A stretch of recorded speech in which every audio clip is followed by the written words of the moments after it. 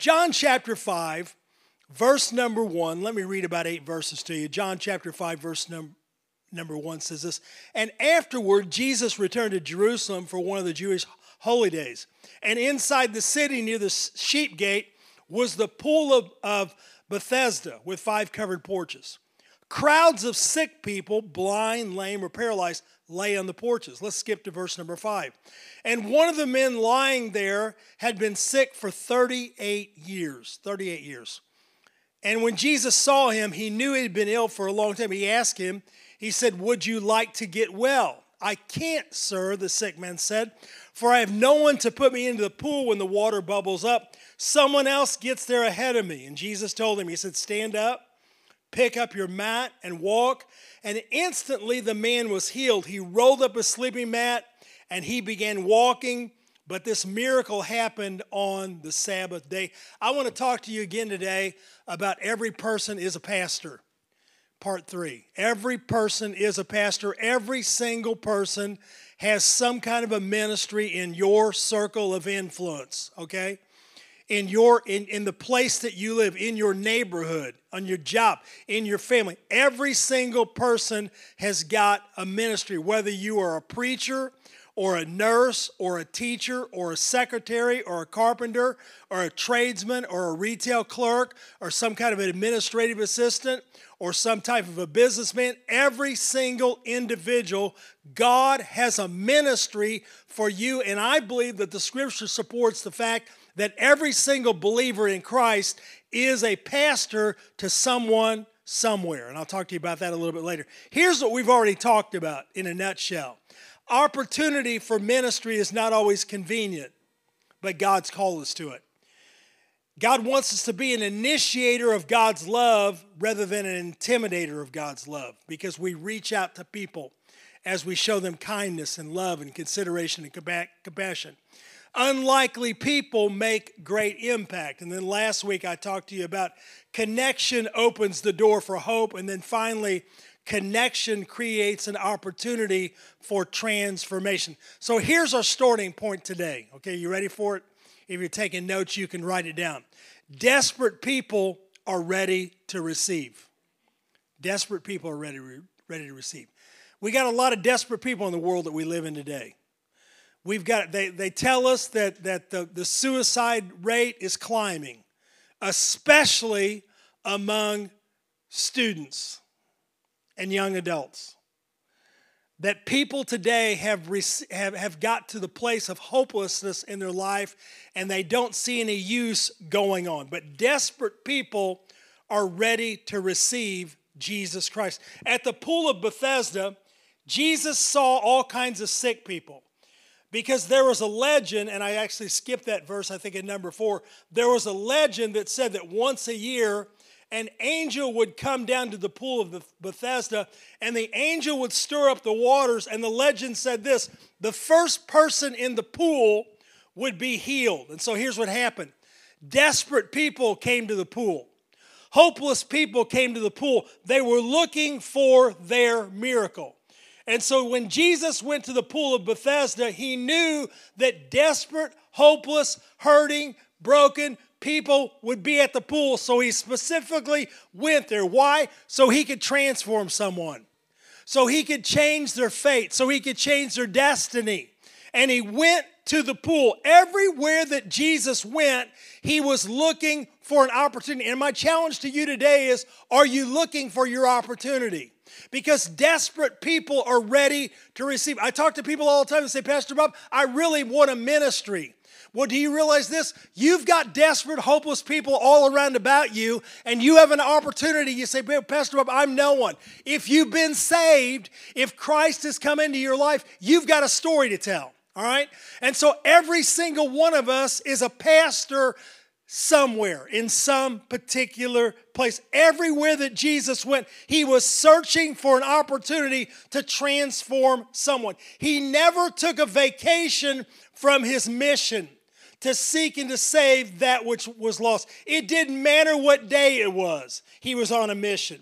It didn't matter if he was on a retreat. He was on a mission. It didn't matter where he was. If he was in the marketplace, he was on a mission. Wherever that he went about, he was on a mission to seek and to save that which was lost. And that is exactly what God has called us to do, because desperate people are ready to receive Jesus. They're looking for something. They're looking for Jesus, and they just don't realize it.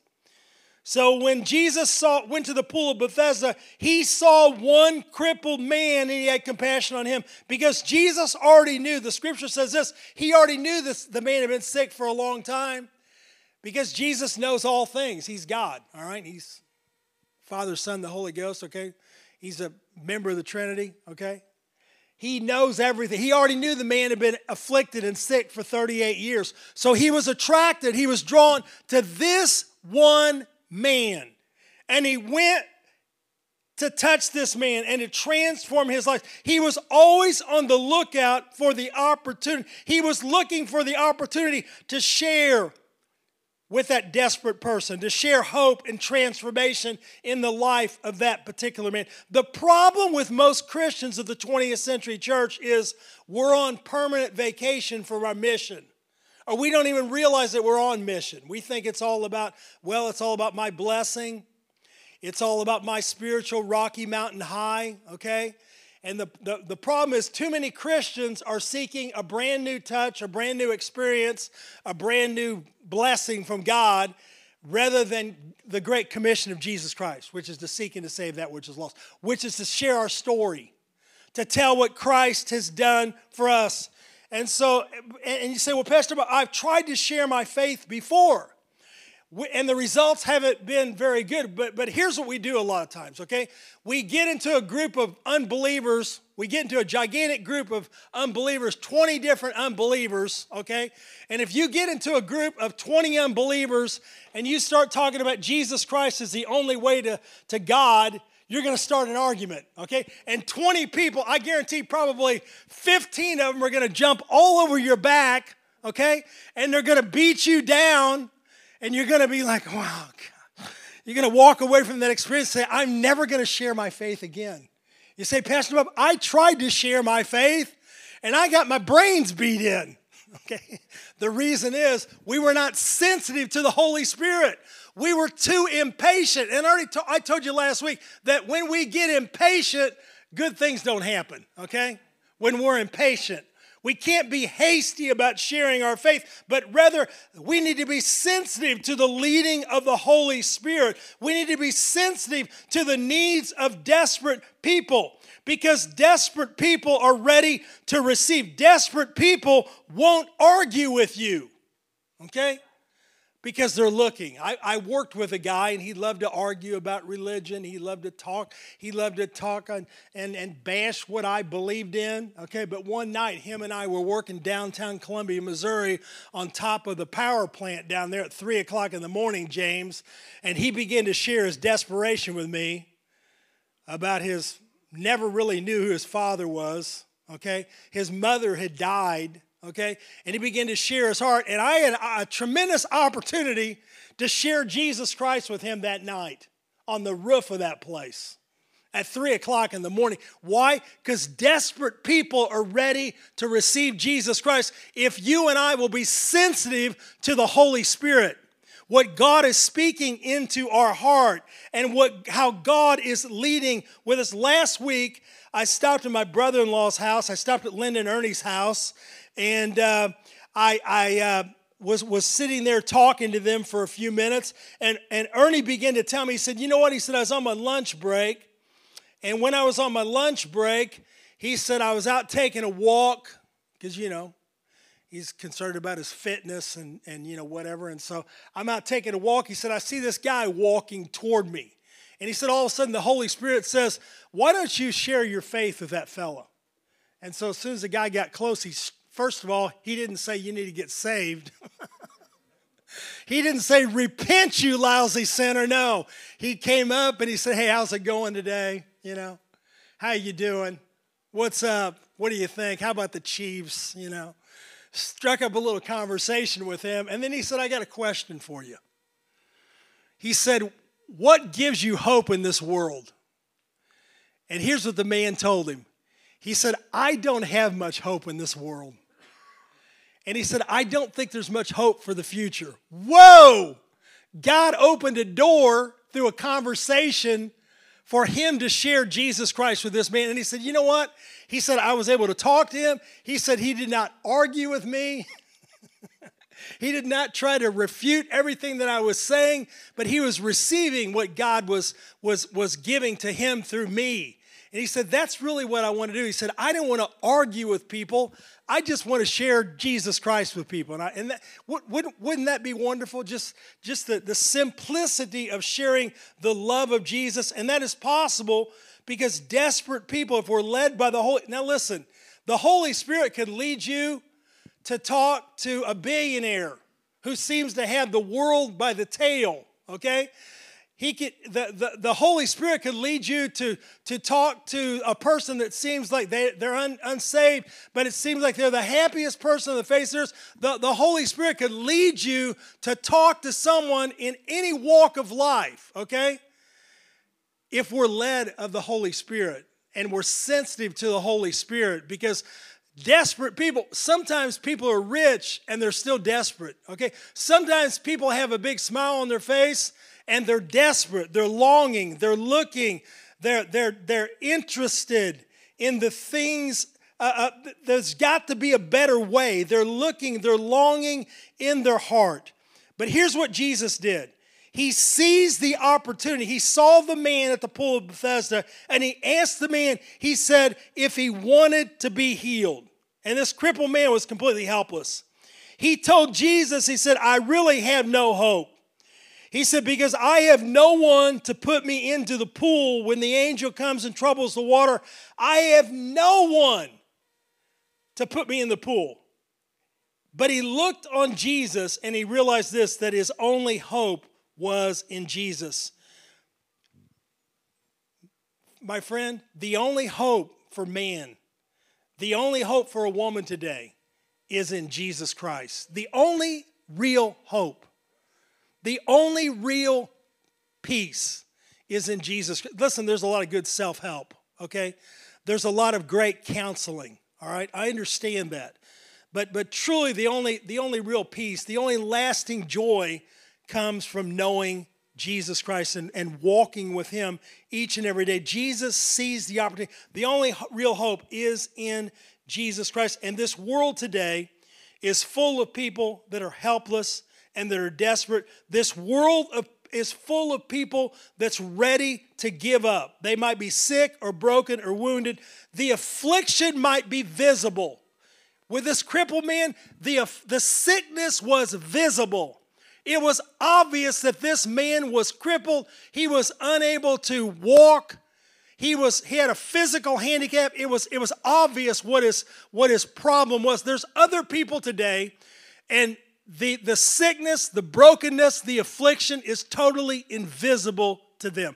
I'm going to share a story to you today that's kind of difficult for me to share. I have a good friend. I had a good friend, and this friend of mine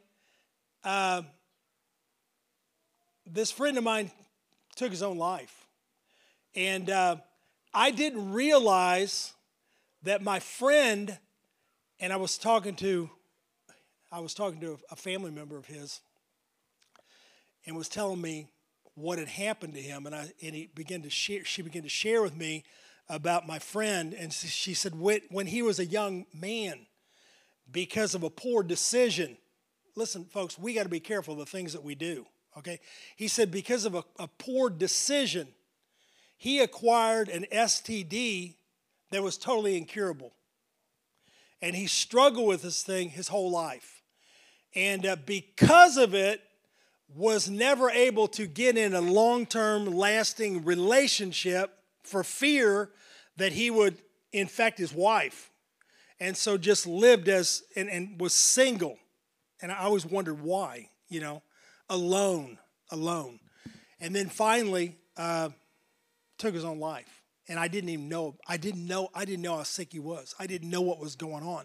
He was holding this on the inside of him. And I wish he would have opened up and talked to me about it, and I could have prayed with him about it. But the point that I'm making is this: there are people today that are suffering with things. They look well, they look whole, but they're suffering with something that you and I just don't know about. All right? And I know it's hard sometimes to open up to people, and you can't share your story with everybody. But folks, we need to be close enough. We need to find a fellow believer in Christ that we can trust, that loves God with all their heart, that is wise in the things of God and wise in the Word of God, and find someone that we can share our desperation or discouragement with. Can I get a witness today? We need to be able to, and we need to be willing to listen to people. We need to be willing to talk to people. We need to be willing to encourage them in the faith. You say, well, Pastor Bob, I just don't know what I would even say to them. Well, first of all, one of the most powerful things you can do is just listen. Just listen. And let people know that you care and you love them and you've got compassion for them. That's one of the most important things that you can do for them. And then, if and when the time is right, the Holy Spirit can give you a word and you can deliver it to them and you can say, wow, where in the world did that come from?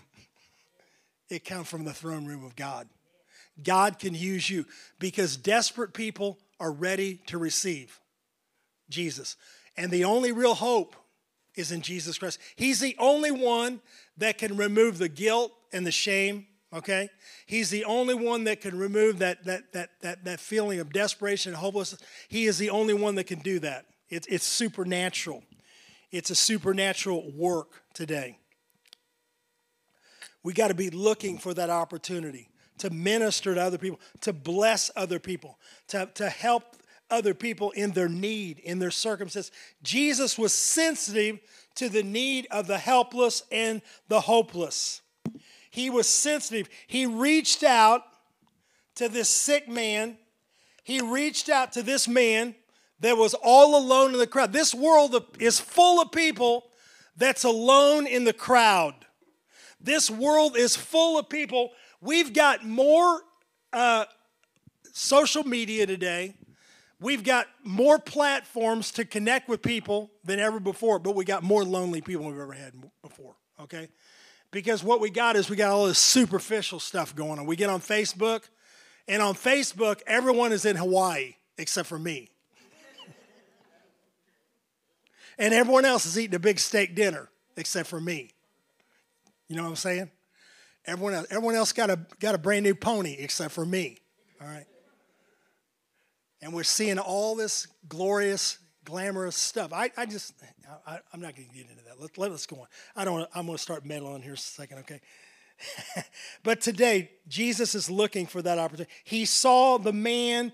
He was all alone in the crowd. He initiated the conversation.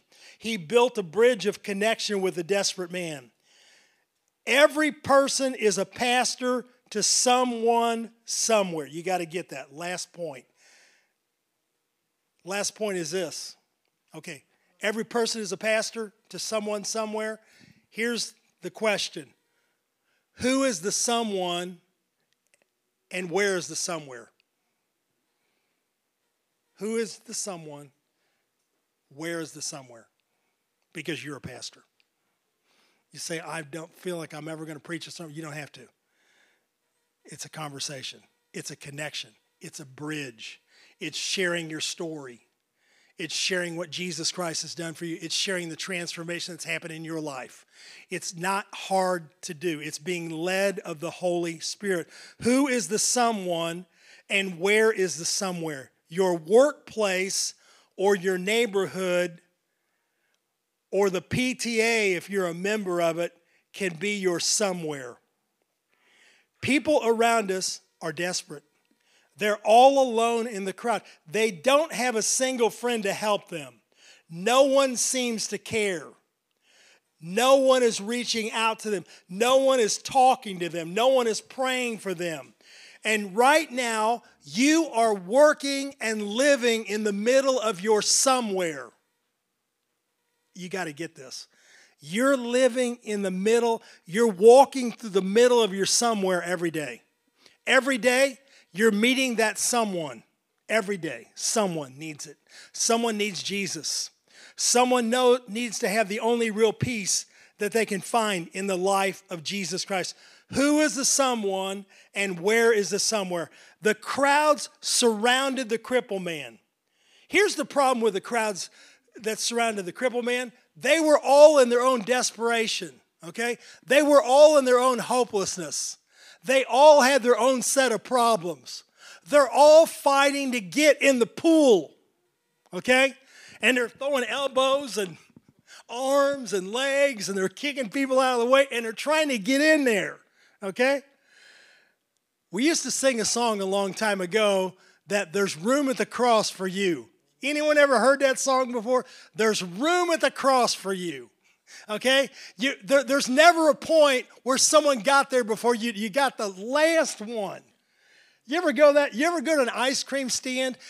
How many of you guys like to go to Ruby's in St. James, Missouri? Does anyone go to Ruby's in St. James, Missouri? And go down there and get the coconut almond ice cream, okay? You need to stop in there and get you a coconut almond ice cream, okay? And I walk into Ruby's, and as soon as I walk in, I walk up to that counter, and I look at all the kinds of ice cream. And you know what? There's been a time or two I've walked in there, and I looked and said, coconut almond. And I looked, and the carton's empty. Or something, and I'll say, I really wanted coconut almond. I'm sorry, we just gave out the last cone 5 minutes ago. You're never going to run into that with Jesus, okay? You're never going to run into that dilemma. Because there's room. There's enough room. There's enough grace. There's enough hope. There's enough healing for every single man and woman, young adult, teenager, child. There's room today. Jesus took the time to make the connection. He took the time to initiate the conversation. He took the opportunity to ask the question, do you want to be healed?